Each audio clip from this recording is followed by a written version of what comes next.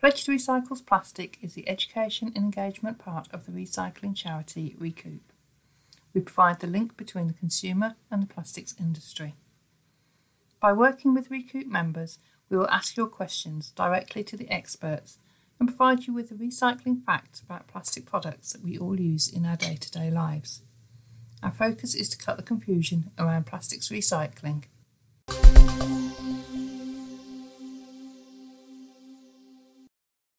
Good morning. Today's podcast, we're joined by Mike Baxter.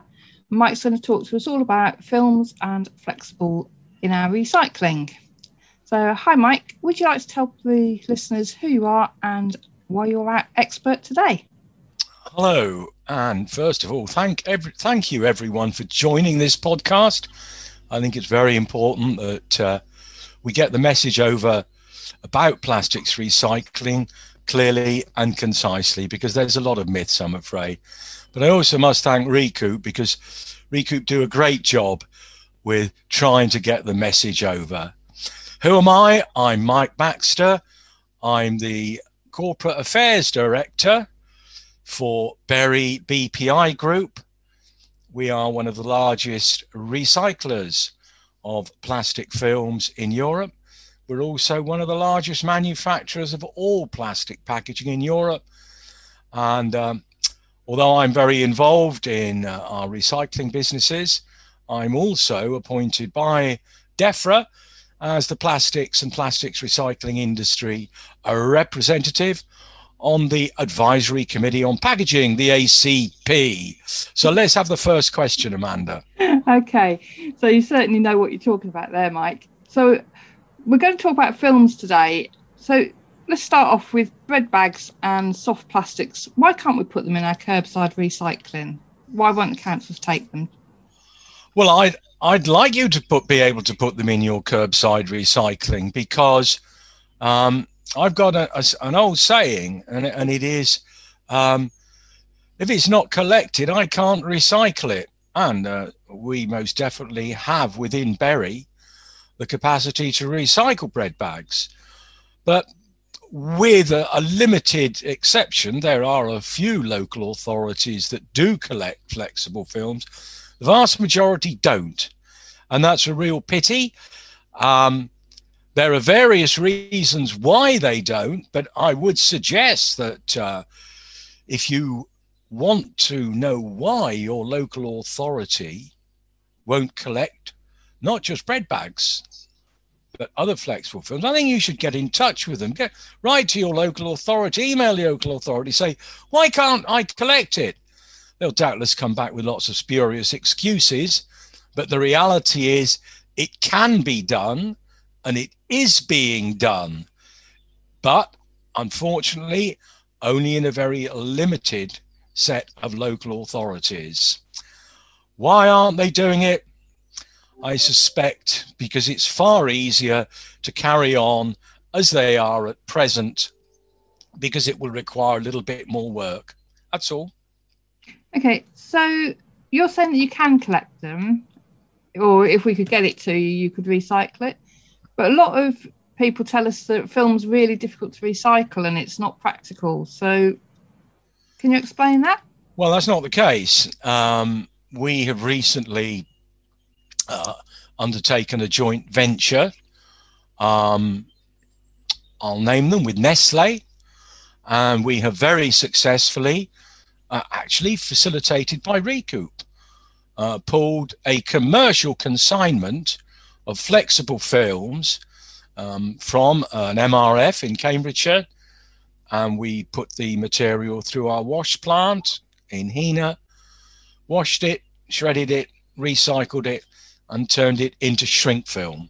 And the shrink film is 50% curbside collected and 50% sustain, which is also post-use films.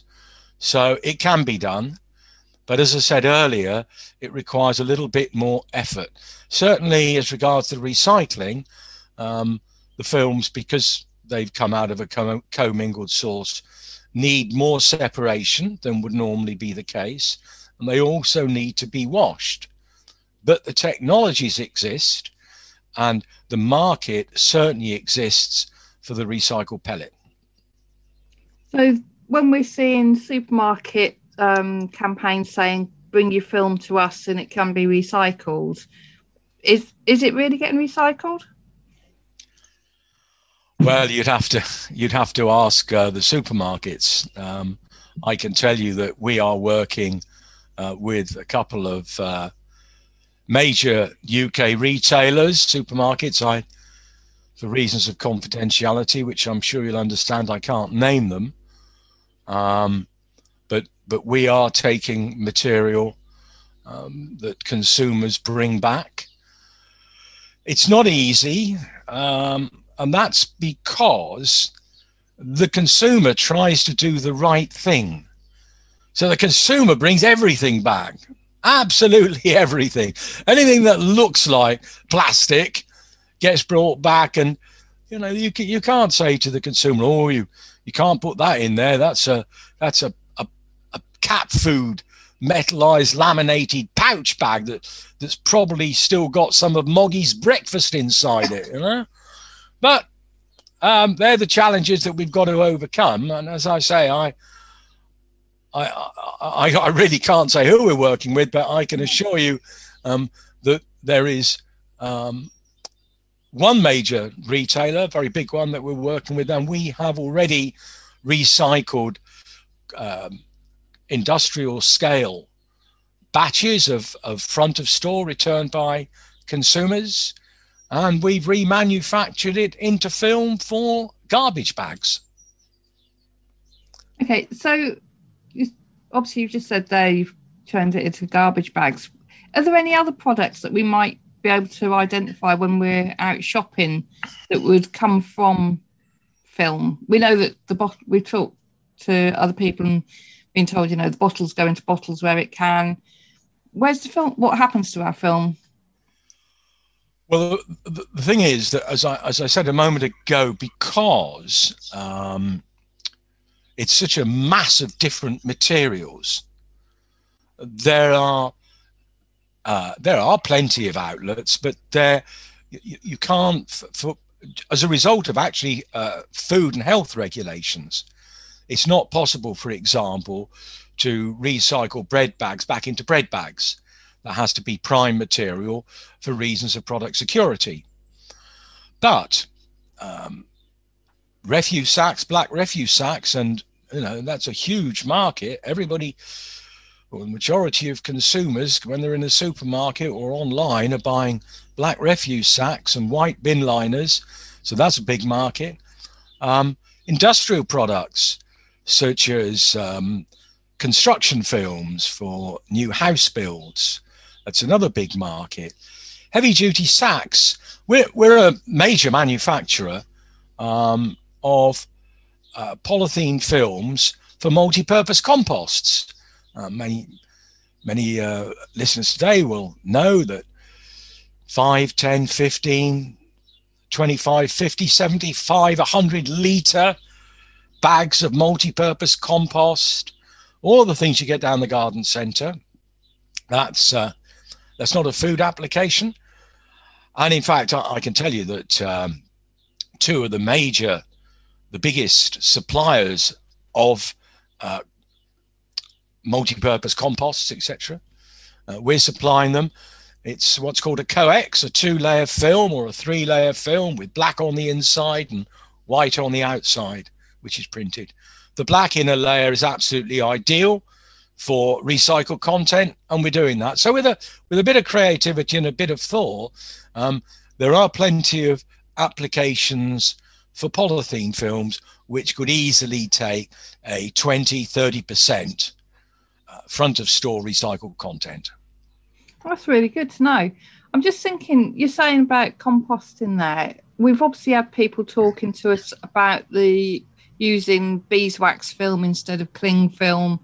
But then, should some of these items be made of compostable material so we can just put it in the garden compost instead?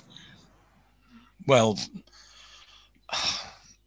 I wouldn't want to comment on the efficacy of the claims being made by certain compostable film manufacturers. First of all, it is highly unlikely. The British standard the European standard that exists for compostability, actually to achieve the standard, it has to be composted in an industrial composter. Put it in your garden compost, it will still be there in 6 months, 12 months, 2 years. But the question, and you talk about beeswax film for as a substitute for bread bags. I don't know, but the biggest crisis I think we face as society is global warming. And one of the contributors to global warming is food waste.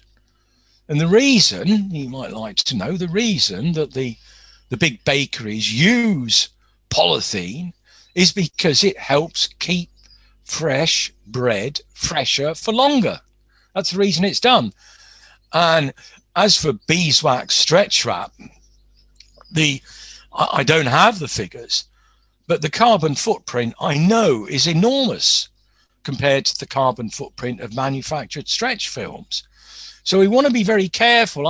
I'm well aware of the fact that some of the major brewers, for example, have moved from collation shrink wrap for their multi-packs to heavy-duty cardboard. Well, the carbon footprint of that is 10 times greater than polythene. What are we doing? This doesn't make sense. What we should be doing is ensuring that there are adequate returns processes so that the multi-packs. Now, WRAP, as I'm sure many of you know, have a view on this, and WRAP say that for small multi-packs of 5 or less and under 500 mil, that polythene shrink film shouldn't be used. And you might be surprised to know, yes, we agree with that. We also agree with the WRAP position, which says you don't substitute one material for another. Actually, you stop using it. So in this instance, where there's a clear environmental benefit, above that, bigger packs, 1 litre, 6 or more, then WRAP say, so this is WRAP, not me, that the only time there should be a substitute for polythene is if a life cycle analysis has been undertaken and it clearly proves that there is not a carbon increase in the alternative packaging. So I think what I'm saying here is, if there's science involved, fine. I don't have a problem with that. But it's got to be a full LCA, not done because it's trendy or emotive or people are going to feel good about it.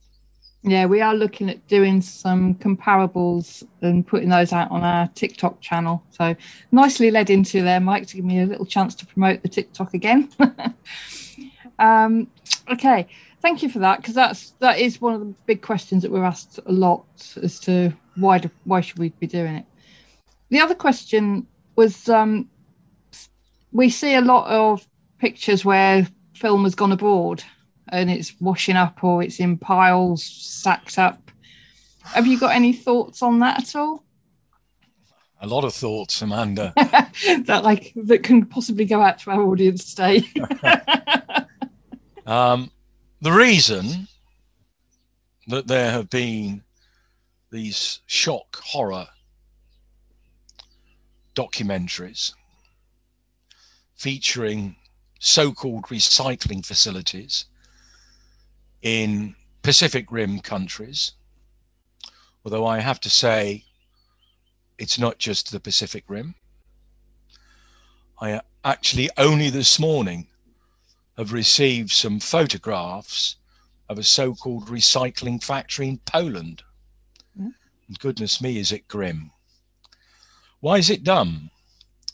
Well, it comes back to the reason that local authorities don't want to make sure that, or don't want to collect films, some of them. It's finance, it's money.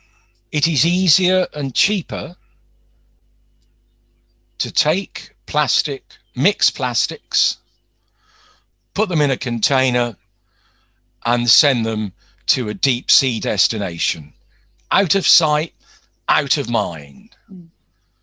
And all the exporters have to do the paperwork, although DEFRA assure us, the Environment Agency assure us that they're now taking a much more proactive stance in policing this to make sure that when the exporter has the paperwork, and the question is, will these materials be recycled to European health and safety and environmental standards? Well, of course they will be.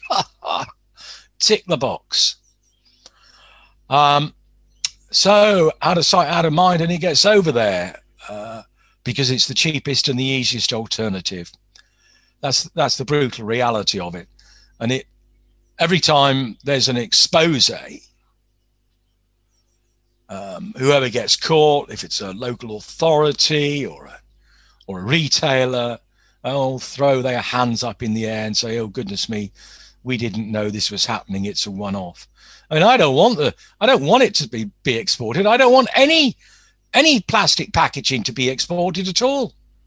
I want it to be recycled in the UK. A, for sound environmental reasons. B, what are we doing sending our packaging overseas when we should be recycling it in this country? And the way that is achieved is if all stakeholders work together. I can't do it on my own. We've got circa 150,000 tons of recycling capacity, and we could easily grow that. But it isn't just us. Curbside has got to be sorted and it's got to be collected. Now, when DRS comes in a couple of years' time, it's reasonable to assume that a lot of the milk bottles and PET beverage bottles that currently are collected curbside will not be collected curbside because consumers will take them back to wherever the point is to get their deposit back, which means there's going to be a lot of empty space on collection vehicles.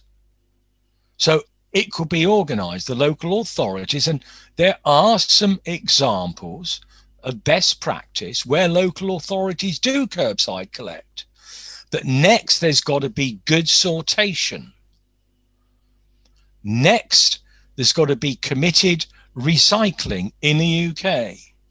And then finally, and most importantly, there's got to be markets for the recyclate produced. And they've got to be, everything in the chain has got to be commercially viable. Now, we've proved that this can be achieved. But as I say, it's got to have total commitment from all of the stakeholders in the chain. You can't just point a finger at one part of the value chain. It's got to be everybody, and it's got to be a real commitment. And so to answer your question, why does all this mixed plastic waste get exported? I'm afraid to say it's because it's the easiest and cheapest option. It's in a container, it's gone, goodbye, let's forget about it. Now it's somebody else's problem. But there is a lot of work being done in the UK to make that system work smoother, isn't there? So hopefully over time that will increase and the exports will reduce, perhaps? Well, I very much hope so. Unfortunately, UK overall, we still export more waste plastic packaging for recycling in inverted commas overseas than we recycle in the UK, and also a fair amount of the curbside collection, not all of it is recycled, quite a considerable proportion. It gets processed and turned into energy for waste. So yeah, there are good issues, good points, Amanda. There are businesses trying to do the right thing. And certainly the recyclers want to do it. But I'm afraid I see too much.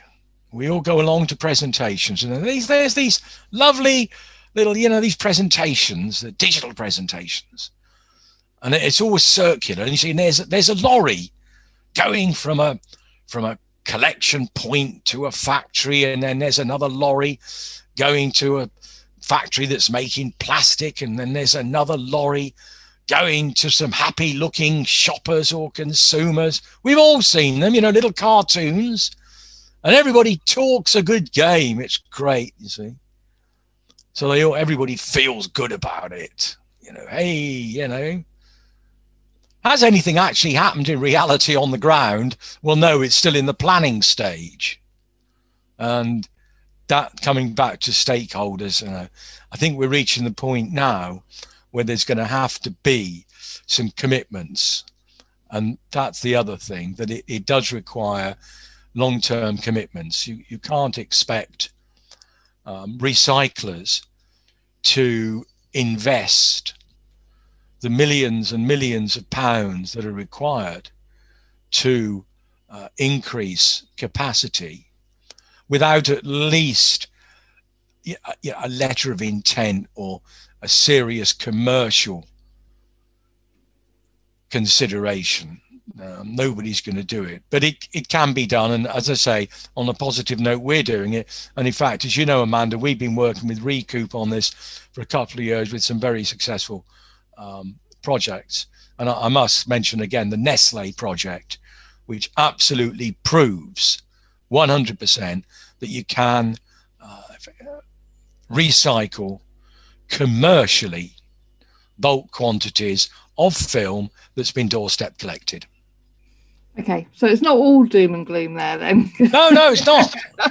Because for our listeners, you know, when they're sort of looking around trying to do their recycling and trying to do the best that they can, I think it's really important that people recognise that, yeah, it is difficult to do film, but it is, like you say, it is happening.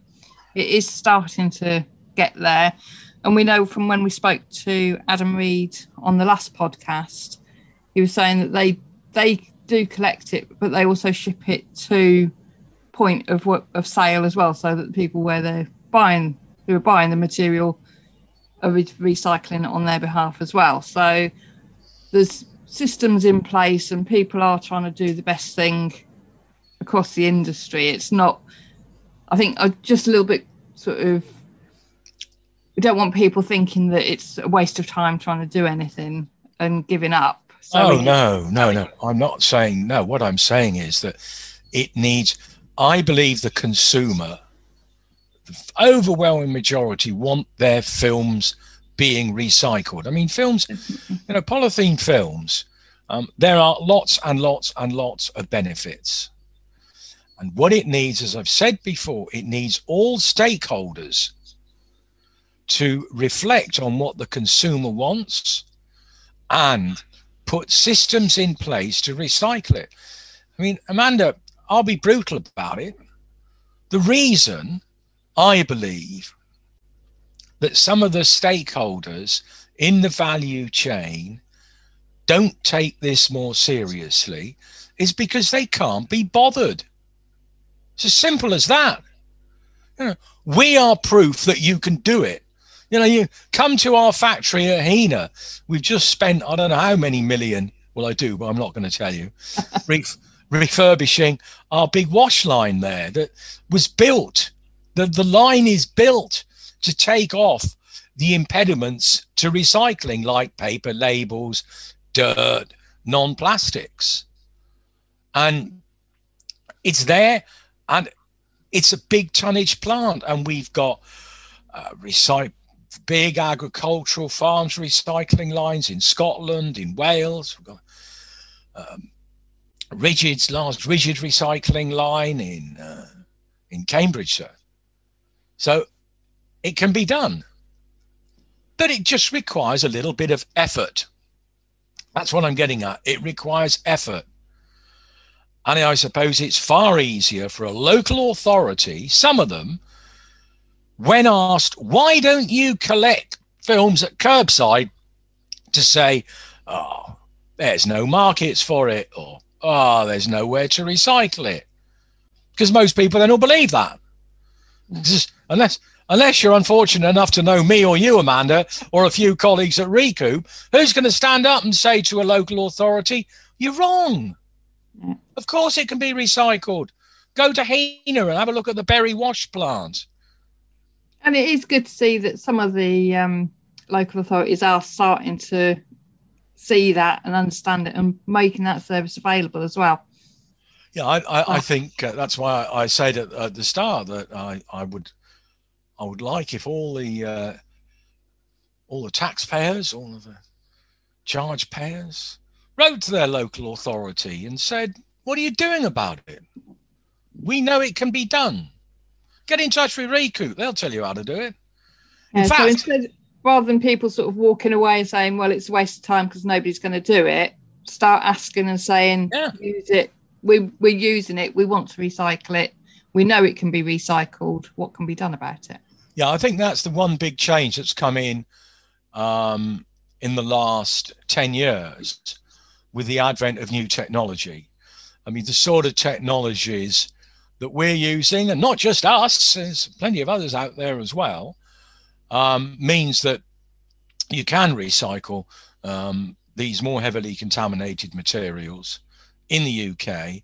You don't need to, for example, put them in a container and send them overseas. No, that's good to know. So we are it is getting there, and positive. There is some positives to come out of there then. Oh, I want to recycle more. We want to recycle more. I want to recycle lots. More than 150,000 tons we're doing a year at the moment. But I need partners. I need partners, Amanda. Okay, so we need to get you some help, and we need people to keep recycling their film for you. Absolutely. What is what we need? We need consumers to take their films back to retail outlets, front of store, because a lot of the big retailers now are starting to roll this out. We need consumers to lobby their local authorities to get in touch with the waste department and say, why aren't you collecting this stuff? And consumers themselves actually could help just a bit. Try and stick to the recycling rules. If you look on, certainly with the local authorities that do collect films, yeah, and the retail front of store collection points, all give guidance on what should be included. And whilst we want to be as inclusive as possible, there are a few no-no materials that we just don't need. And the reason is that they clog up the recycling system. Yeah. So the consumer can help just by a little bit of housekeeping and following the recycling guidelines. No, that's brilliant. Thank you ever so much, Mike. So do you think, honestly, I mean, we said, it took nearly 20 years for plastic bottles to become regular recyclable items. So can you see a point when the UK film will easily be added to the household recycling? Well, hopefully, under the new packaging regulations, which come in 2023, 2024, EPR, it's called, Extended Producer Responsibility. And this replaces the existing packaging waste regulations, which were introduced in 1996. It's going to be the biggest change to UK packaging regulations for 25, 30 years. And provided DEFRA, who have responsibility for this, include polythene films in what's called the core set of materials that local authorities will be legally obliged to collect. If that happens, if DEFRA don't give in to the small pressure groups who don't want film collecting, I mean, there are, I can tell you, trade bodies out there that are actively lobbying DEFRA to say, do not include polythene films in the set of core recycled materials when EPR comes in 2023. Leave it till 2028. Well, that's too long. And who's going to invest on that sort of time scale? So the last element that I haven't mentioned until now that has a part to play is government. DEFRA. They must ensure that polythene films are included in the initial core set of materials that local authorities will be legally obliged to collect. And this is where we're hearing about people talking about consistency and looking at trying to get it so that whatever you put in your bin, well, where I am will be the same as where you are, same as your friends are. Yeah, consistency is, if you don't mind me just putting you right there, Amanda, consistency is more about that everybody's got the same coloured bin, that the same materials, that if you move from Derbyshire to Gloucestershire, that the recycling infrastructure, i.e. what you put out for curbside, is identical in every local authority. I mean, it seems amazing, but there are still some local authorities, only a handful, that don't even take plastic bottles. No, they're all now. I can correct you on that one. Are they? Oh, well done. As of last year. Oh, well done. Excellent. So that consistent, of course, it all fits in together. Consistency, that comes in. And then core set, include plastic films, bring it all in at the same time. Then there'll be the confidence through the sectors to make sure the materials are recycled in the UK.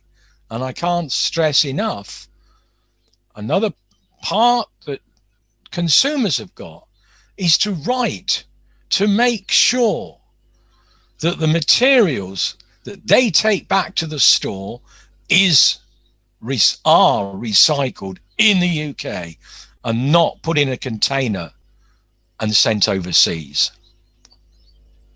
That's really good. Thank you, Mike. It's really interesting to hear sort of that all these changes are coming down the line, because obviously in the industry we're talking about it quite a lot, but people aren't necessarily always aware. So we're looking at 2023, 2025, did you just say? Well, EPR is slated to come in it's supposed to be 2023, but I think there might be a slight delay. It could be 2024. And then there's a rolling period. And what we're saying is that we want polythene films to be included in mandatory collection for local authorities as soon as the regulation is in force, which I think is probably going to be early 2024. Okay. The proposal from certain parts of government is that polythene film should be left to 2028. We don't want that. We want it collecting when all the other changes come in. It makes sense for the consumer. If everything goes at one time, everyone knows what's going on, don't they? Absolutely. So, no, that's helpful, because I think that way people, although at the moment it can be a little bit frustrating, knowing that changes are being planned and scheduled, it does help sort of settle people and encourage them to keep recycling. So, yeah, that's great. Thank you ever so much for your time, Mike. I really appreciate it. Anytime. Okay. All right, I'll let you go now. But, have a good day. Thank you very much. Take care. Okay, bye. Thank you for joining the Cutting the Confusion Pledge to Recycle Plastics podcast.